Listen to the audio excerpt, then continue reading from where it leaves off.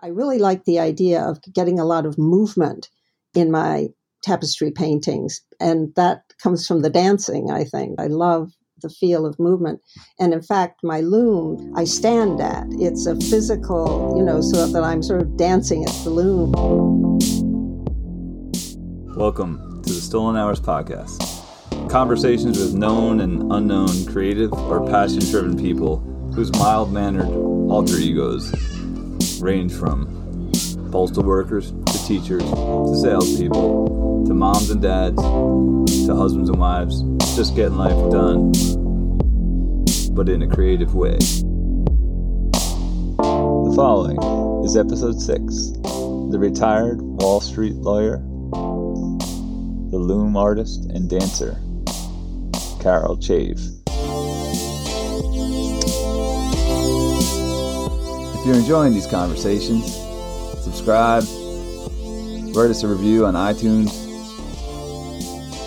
follow us on Instagram at the Stolen Hours Podcast, or just follow online at www.thestolenhourspodcast.com. Enjoy the episode.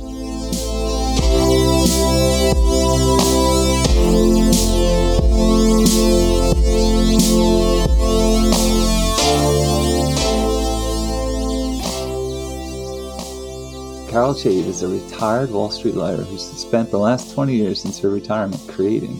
Dance has always been a part of her life, but now her specialties are creating paintings on a loom and working as an improv dancer with the New York City-based music and dance improv group called the Moving Orchestra. Carol's creations have been displayed throughout New York City, New Jersey, and definitely around the country even. Her home studio is in Highland Lakes, New Jersey, but she calls home New York City or the lake, depending on the season of life. Welcome, Chave.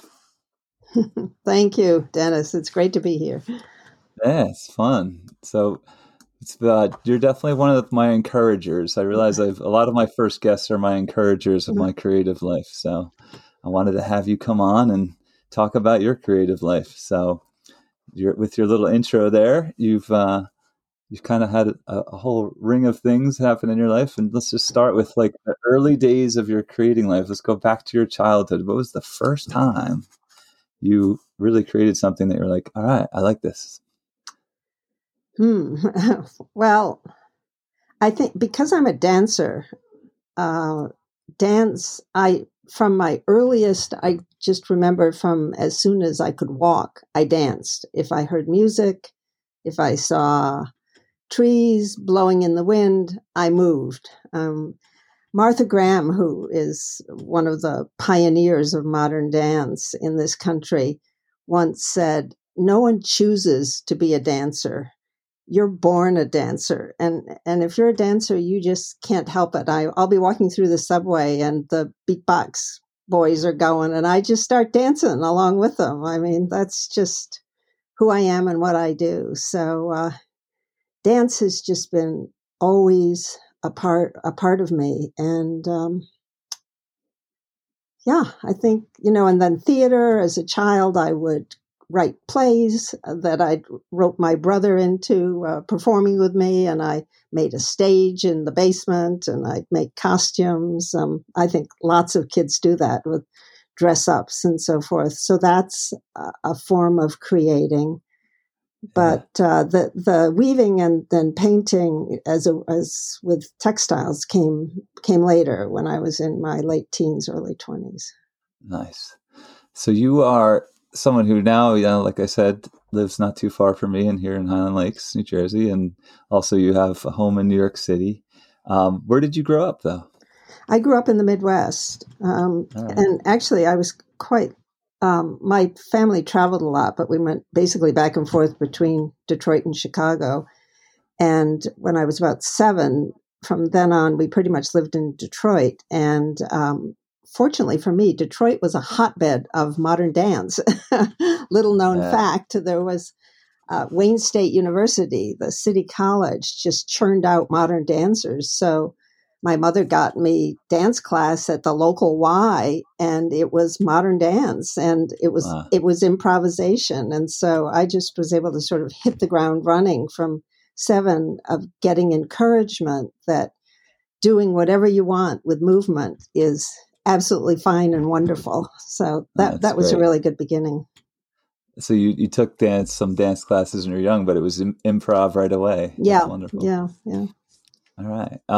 And so beyond those classes, did you ever do any sort of formal education in the arts? No, I have no. So this is just something you did without it being your majors in college or anything like that, right? Right. No, I mean, my father made it very clear that I was going to college to get a job. And so actually I took dance classes downtown. I was at the University of Chicago, and I would go downtown and find, a teacher there and worked with her. But, and I would perform around the city with jazz groups and free theater and so forth. But all that was completely outside the university. And nice. Yeah. Well, that's why I encourage my students all the time. I say, listen, if you don't study art, I understand. And you just have to keep doing it because it keeps you sane. It keeps you alive. Did you feel like that was your thing that kept you alive during? Absolutely. Yeah. No, I guess your whole life, right? Yeah. No, it was, even for the 25 years I was a lawyer, I would really just try to get a dance class once a month. That was my goal. Once a month I could get into the studio. Well, yeah, I was looking at your just your CV there. I mean, you were a big time lawyer. This was your world for 25 years, and you were in New York City, was it, or were you? That's right. Yeah. Okay, Yeah. and so really the Wall Street world. I see the Bank of Tokyo. Like, there's all these crazy things you did as a lawyer in those worlds. Well, the interesting thing about Bank of Tokyo was, so I hit when I got to New York City, I had a 3-year-old and a law degree, and my undergraduate major had been Japanese studies. So I thought, how am I going to get a job in New York City? So I wrote all the Japanese companies in town and said, here I am. I know something about Japan. I've got a law degree. And I got lucky. I mean, Bank of Tokyo said, well, actually, that was a connection, though, because turned out the guy who was the chief non-Japanese officer at the Bank of Tokyo was from Detroit. And so he said, oh, you got to take a look at this woman. And he told them, he said, what's more, you need to hire women, so I was able to ride the crest of suddenly, equal employment opportunities and so forth. So, yeah. Oh, that's even interesting as part of your world there. So so it was good that culturally to be in a world that I'd been studying. I'd made a couple trips to Japan. I'd been an exchange student there, and so that was a really interesting part of my first legal job. Wow. All right. So during those 25 years, you're sneaking a dance class once a month, but you're raising children as well. And how about, so as you're raising your kids, and even in, just were among your coworkers, do your kids and your coworkers know that you're a dancer or a lover of dance? Well, no, I mean, this was the big problem for me. And of the 25 years as a lawyer, I mean, basically I was not a mother. I was not a dancer. I was not an artist in any way, shape or form. I was a career woman. That was all they wanted to know. And I would meet other women, lawyers who were career women also. And whenever I'd sort of try to initiate the conversation about how this is just to pay the rent, right? And they were, oh no, this is who I am. And I'm thinking, oh dear, this is not who I am. And wow, yeah. Well, so it was a amazing. completely other side. Yeah, no, my life was completely bifurcated at that point. Yeah. So outside of work, then it's, there's this other identity that you're kind of hiding out under. Right? So absolutely. And I'm sure there's, moments where you're just, enjoying raising your kids when you are able to have that time, outside of the career, dancing around the kitchen or whatever. It's like you said, it's a natural part of life. That's no, you just dance with your kids. Yeah. I always danced with them and so forth. Yeah. I'm not a dancer, and I still dance with my kids. There you go. Well, but that's one of the real tragedies to me of our contemporary modern society. Sure. We don't dance. In traditional societies that I've read about, you dance collectively, because the sun came up, because the sun went down, because you're bringing in the crops, because you're celebrating things. Movement and dance was so much a part of traditional cultures, and I think we've lost a lot here. Yeah. Sure, yeah. I think it's even just people, seeing other people dance. It's like they're attracted to it because there's a desire for even that movement themselves, whether or not they do it.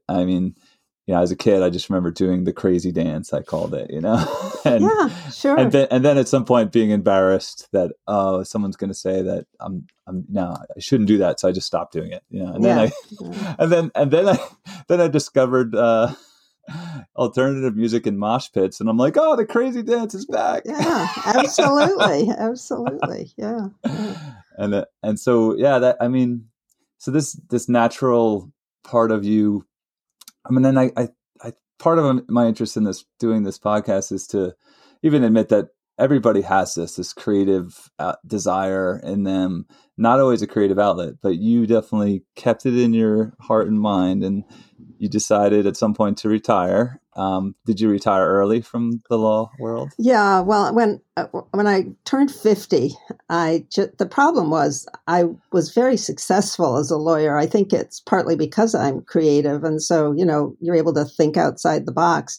But the problem with being successful in a job is that they keep expecting you to work longer and longer hours. You keep getting promoted. Sure. So finally, I just decided I really can't take this any longer. I didn't have time with my kids. I couldn't do any of my creative things. So when I was 50, I said, I got to change my whole life. And it took 2 years, but I was able to figure out that if I was the nanny, we could afford, we could still put, food on the table. And as soon as I retired, I bought a Loom and I started going to professional dance classes 3 days a week because my kids were in school at that point. They were 7 and 10. Yeah.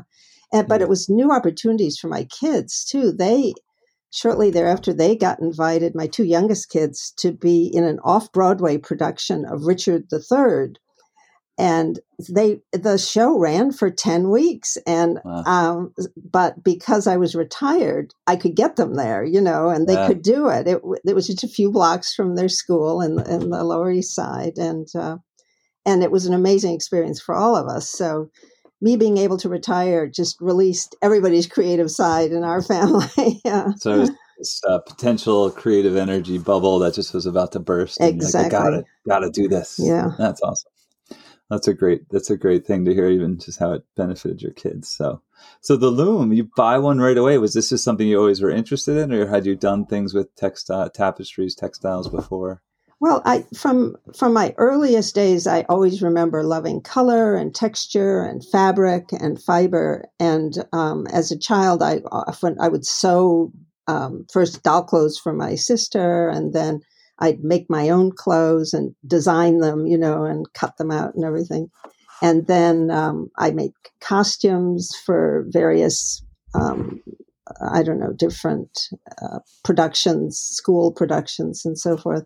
And then finally in my late teens, I was going by a storefront when I was in college, and there was a guy just teaching weaving on a little frame loom. And I sat down next to him, and that was the beginning.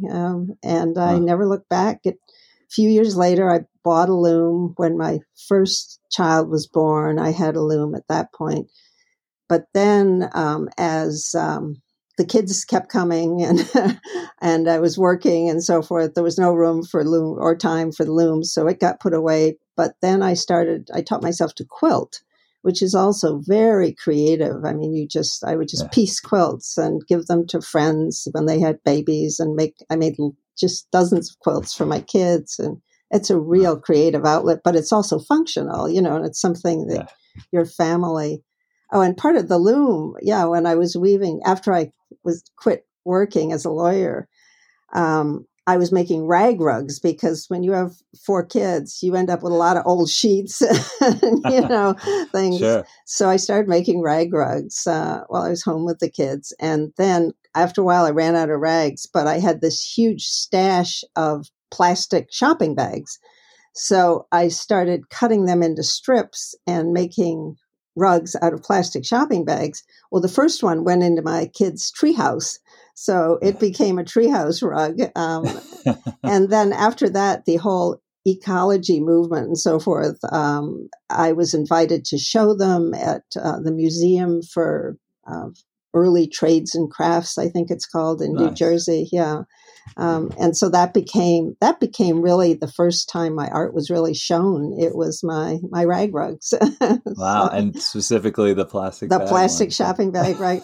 You can't imagine what sort of graphics you get. You got silver and hot pink and everything, flying through there. So, yeah. Oh, you might have to make a comeback.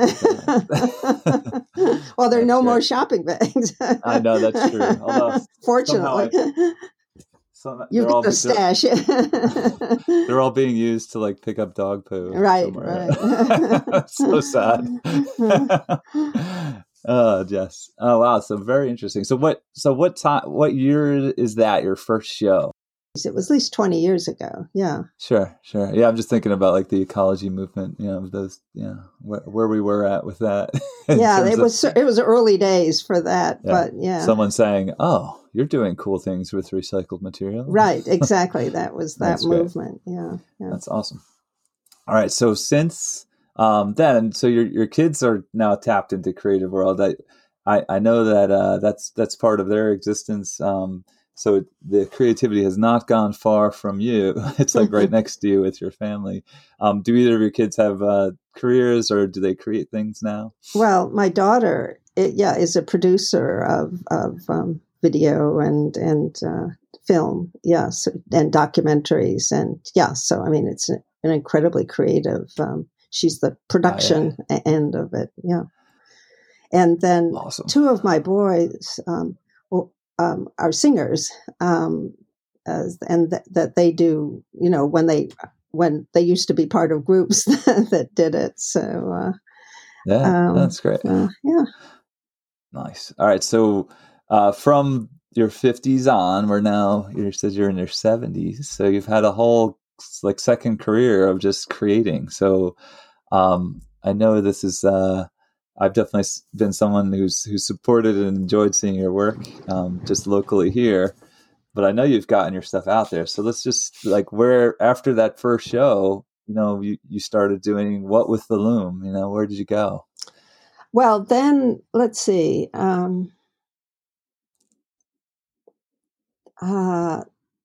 Actually, I decided that what I really enjoyed doing was painting pictures at the Loom. And so that was what I moved into, is just treating the yarn as paint. And I mostly started out doing abstract originally. Then since I've never had any art classes, I don't, perspective, all these things are things that I've heard about, but, not really.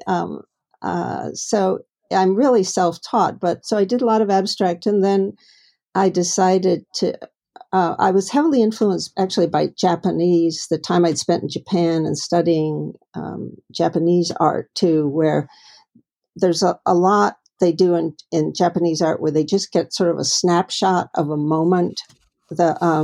So, it's the bird sort of flying through, and you'll get just the tail of the bird.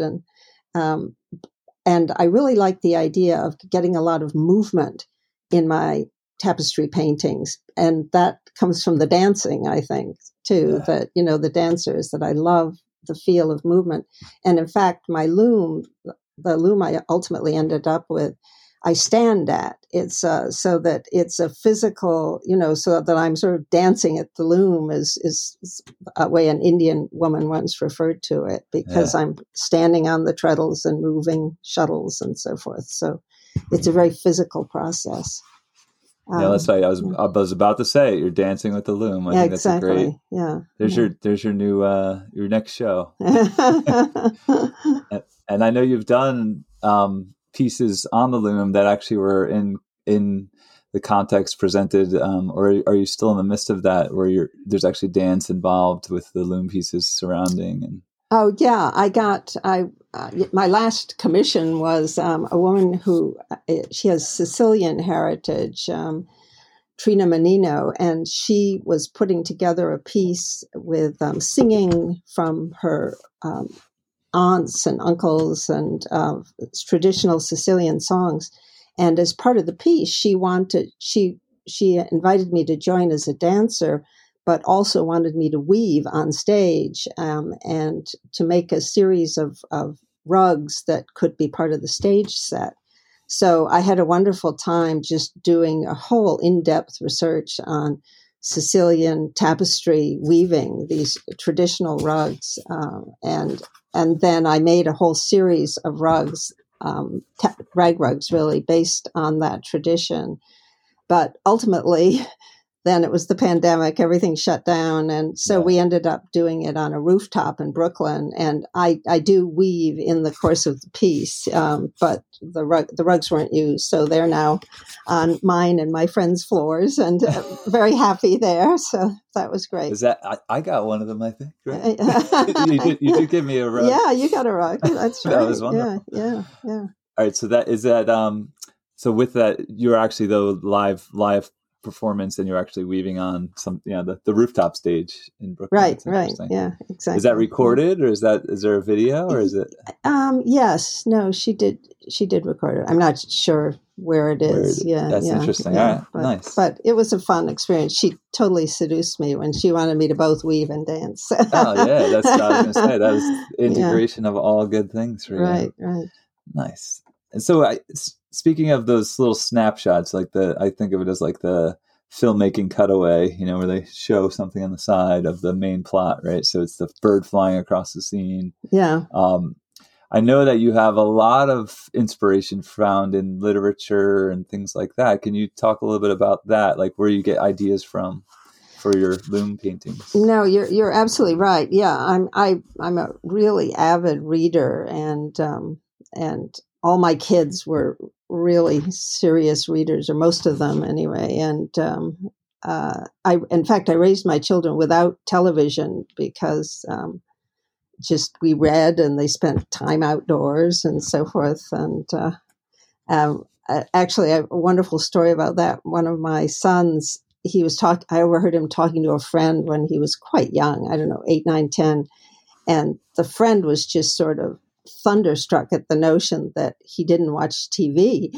And so I was waiting for the answer. And my son said, "Oh, we're much too busy." And I thought that was just perfect because, books just fill your imagination, because you visualize the whole thing, and you put yourself in the book, and you put yourself in the situations. And so, my reading has led to, I did a whole series based on D.H. Lawrence, the Lady Chatterley's Lover, which takes place in the greens of England, where she's sort of running around naked through the forests, or they're not really forests; they're more woodlands. And what also inspired that whole series is living up here in Highland Lakes, where we're all just engulfed in woodlands and the greenery and so forth. So here in Highland Lakes, I have the option of I built a fire, and my husband made me sort of a fire pit so that I could dye wool. And so I made all these different shades of green, and then I would just after dyeing them, you have to rinse them. So I had an old kids' swimming pool that I just rinsed them in, and then tack them up on a railing to dry. So it was, it's both what I was reading and then where I was living were both just huge influences on a series that is just sort of little vignette snapshots from text in those stories. Nice. That's great. I always love when you say that it took me till my 70s to be a highly sought after artist. I think that's, this podcast being the stolen hours, it's like this whole second life for you after your career and raising your kids, and now they're living their lives, and you get to experience that for sure.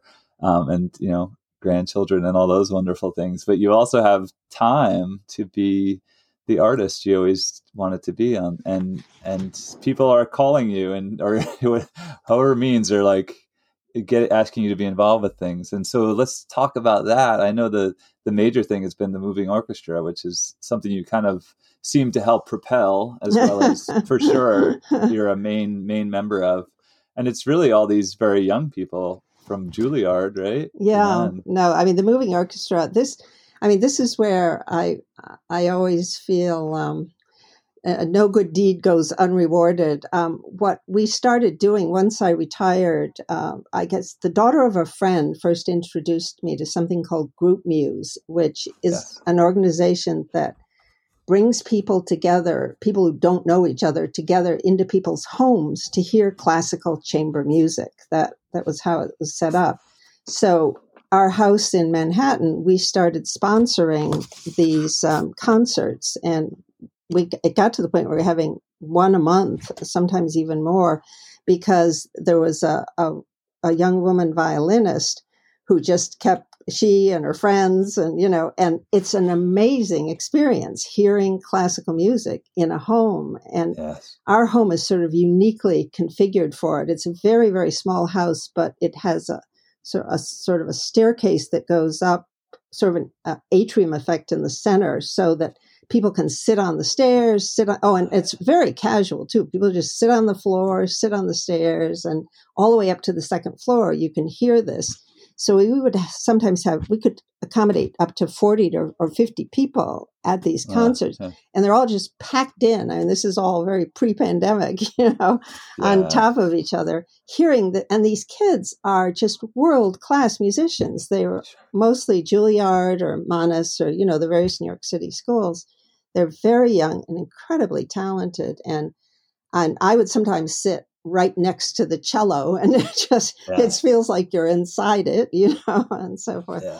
So this was going on for years, about 5 years. And after a while, this young woman violinist, she said, "Would you mind if we did improv music as one piece in our programming?" And I said, "No, of course, I'd be delighted."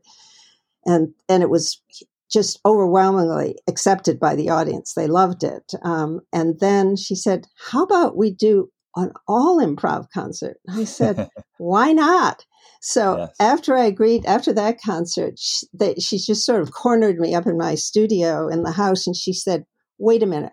You're supposed to be this classical music lover. Why are you letting us do all this improv?" And I said, "Well, because I'm an improvisational dancer." And they said, "Would you dance with us?" I said, "Are you kidding?" So it took off, and now it'll be almost 2 years in the spring that we first did it in my living room, and then we started renting black box spaces. And they, of course, have all sorts of friends who are interested in doing improvisation, although they're classically trained. And so they pull them all in, and it was, and as it happened, I had performed once in Chicago when I was in my late teens, early 20s with the Association for the Advancement of Creative Musicians, which is just sort of a world famous now organization. I mean, back then, it was literally the second or third year that they were getting organized in the 60s when I performed with a trio of them. But these kids from Juilliard, they know about these groups, and and these the people who I knew back then. I mean, they're now famous professors in universities and so forth. I mean, it just sort of so it's been sort of full circle for me, because I just did improv with them, and so now I'm able to do improv with these classically trained musicians, and I'm having so much fun. It's really unbelievable. I mean, I had the honor of filming one of these events at the what was the Episcopal Church? Right. That was an amazing experience. Just this old church, beautiful space, and then you guys doing your thing in the echoed halls of this really large space, beautiful. Yeah. So I know the pandemic has put a halt on those kind of things, but you guys have found a way. It seems like I just keep seeing posts. The moving orchestra is doing things via Zoom or whatever you're doing. Yeah. And then was there a tour or something I saw? I don't know what that was. let's see, what do we do? Well, originally we were doing those little boxes like everybody's doing, Yes. where everybody was in their own space. But since we're Yes. improv, the time lag isn't really a problem for us, that it Okay. is if you're trying to do. But that got pretty old pretty fast. So. Yes. So where are you at now? So where we are now is in December, we all came together. And so we had masks on, but we were at least all in a studio. And that felt really good. And over a course of 3 days, with different combinations of people, we would do 4 hours of performance, and then they'd edit it down, and make sort of 40-minute long pieces. So we did that, and then just last weekend we did another one that's going to be up March 7th, actually. But if you go into the Moving Orchestra on YouTube, that's where this all appears. So there's a new release on March 7th. Yeah, and the new release, actually, the new layer we've got now is we have animators working with us too, doing animation. One is a woman who is in France, and then there's a duo who each do their own separate animations. And then we also have a vocalist and so after in the space we were working, we did the music, the animation, and the dancing. And then we gave the finished product to a vocalist who then put her layer on it. So this is going to be, it's called Night at the Movies. Nice. And it could be found, that you said, at the Moving Orchestra YouTube page or YouTube. Yeah. Very cool. All right. Well, that's a great amount of things for us to check out. It sounds like wonderful, wonderful things going on. So is your studio only in New Jersey now?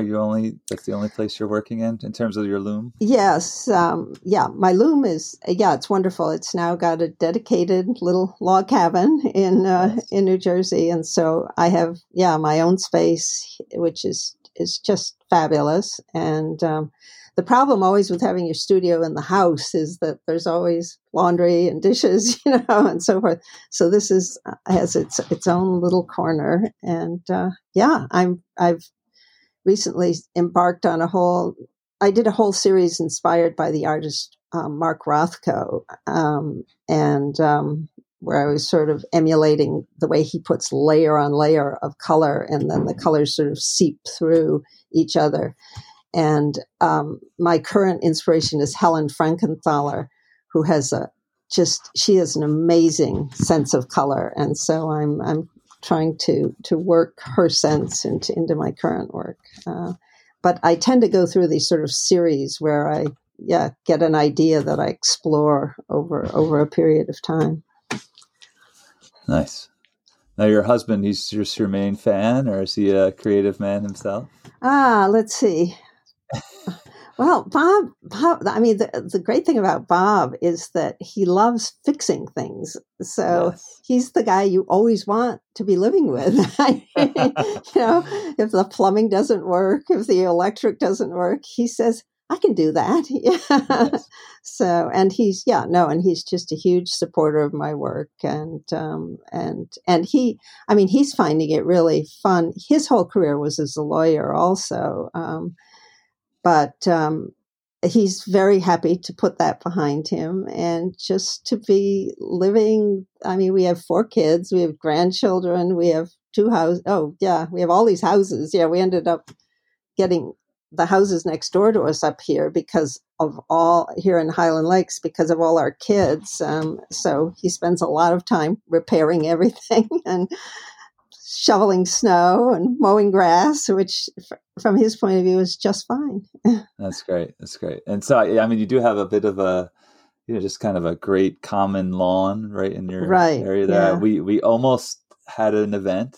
We will. We will. I think about it all the time. Part of our Art on the Lawn experience, which you participated in, there was to be a live performance that day, but as all things go in the pandemic world, right, things are canceled. But we did not cancel our Art on the Lawn. No, I do look forward to a day. We just actually spoke with people in the community. We're going to do another Art on the Lawn probably in August. Great. And we're a part of that will be a just supporting the Goodwill Fund for people who need help in the Oh, neighborhood. good, good. So artists will donate works for an art auction. Oh, I like it. Good. You're speaking about the main lawn in use with some performers, so there may be room for that would be fabulous. Yeah, a social distance moving orchestra in the mix, maybe. No, well, the beautiful thing about that lawn is we've been hanging out with all our neighbors out there all summer. Having parties. I'm sure you have been too. I mean, because we all have yards. Where you're not on top of each other, breathing each other. You just keep your space, right? And everybody hangs out. Yeah, yeah. I mean, where we live is. It's like the secret's out. Don't tell too many people. There's no houses available anymore. So it's friends of mine are trying to today driving around looking for a place, and they're like, everything's really expensive. I was like, 6 months ago. Right. We love it. Don't change my neighborhood, people. We're so lucky up here. Yeah. Absolutely. And I have to say, you being in the neighborhood, to me, is part of the culture of our neighborhood. So I really appreciate who you are. Well, and you too. I mean, you're the one who's pulling us all together, which is so important because we artists can sort of end up, in our little cubby holes and not find each other. So, it's so much desire is to create community. When you're in college, especially in art school, there's such a community, and then you graduate and you're like, whoa, what did I do? Where's my community? And I have no job.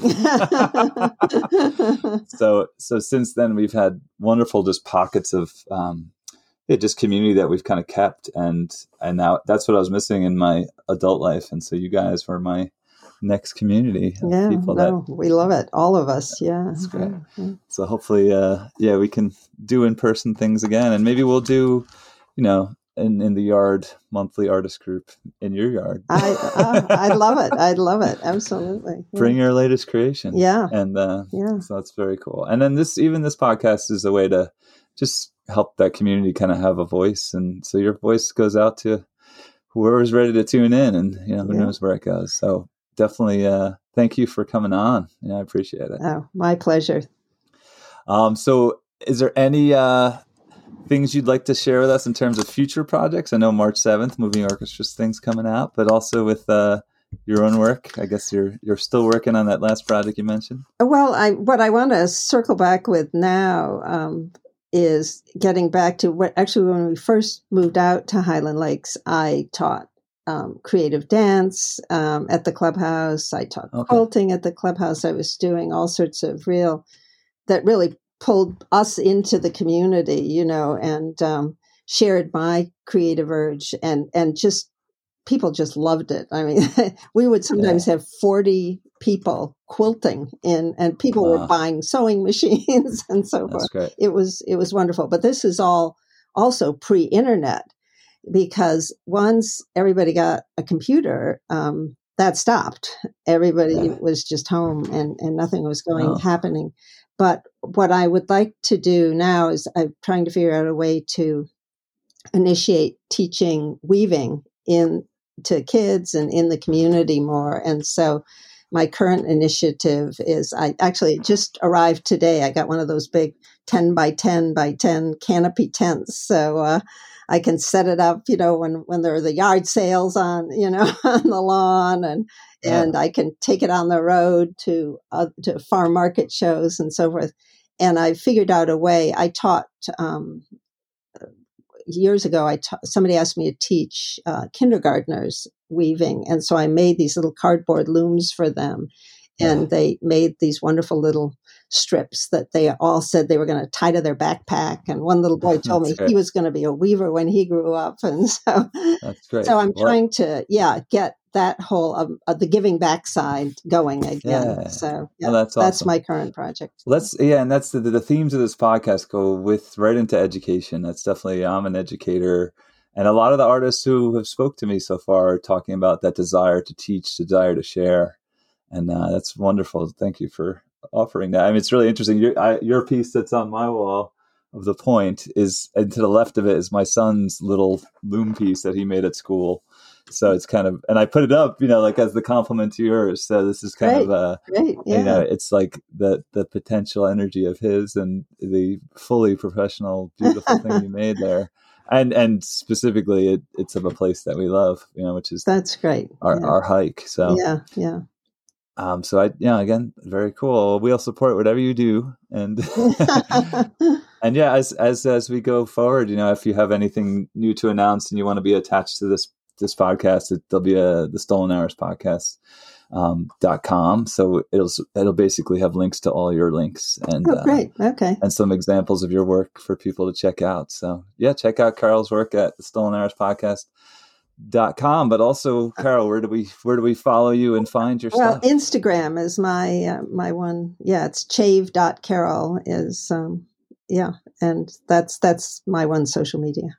Nice. And then the Moving Orchestra also has its own. Right. The Moving Orchestra's on Instagram also and YouTube. Right. Nice. So there we go. All right. we will continue to, keep in touch, and listeners, definitely support Carol Chave with all the cool things she's doing. And thank you so much for coming on. This was great. Oh, and thank you for all you do, Dennis, pulling us all together. Yeah. Well, it definitely needs to happen. Absolutely. We gotta be a community, even in this crazy time. All right. Bye. Take care. Bye.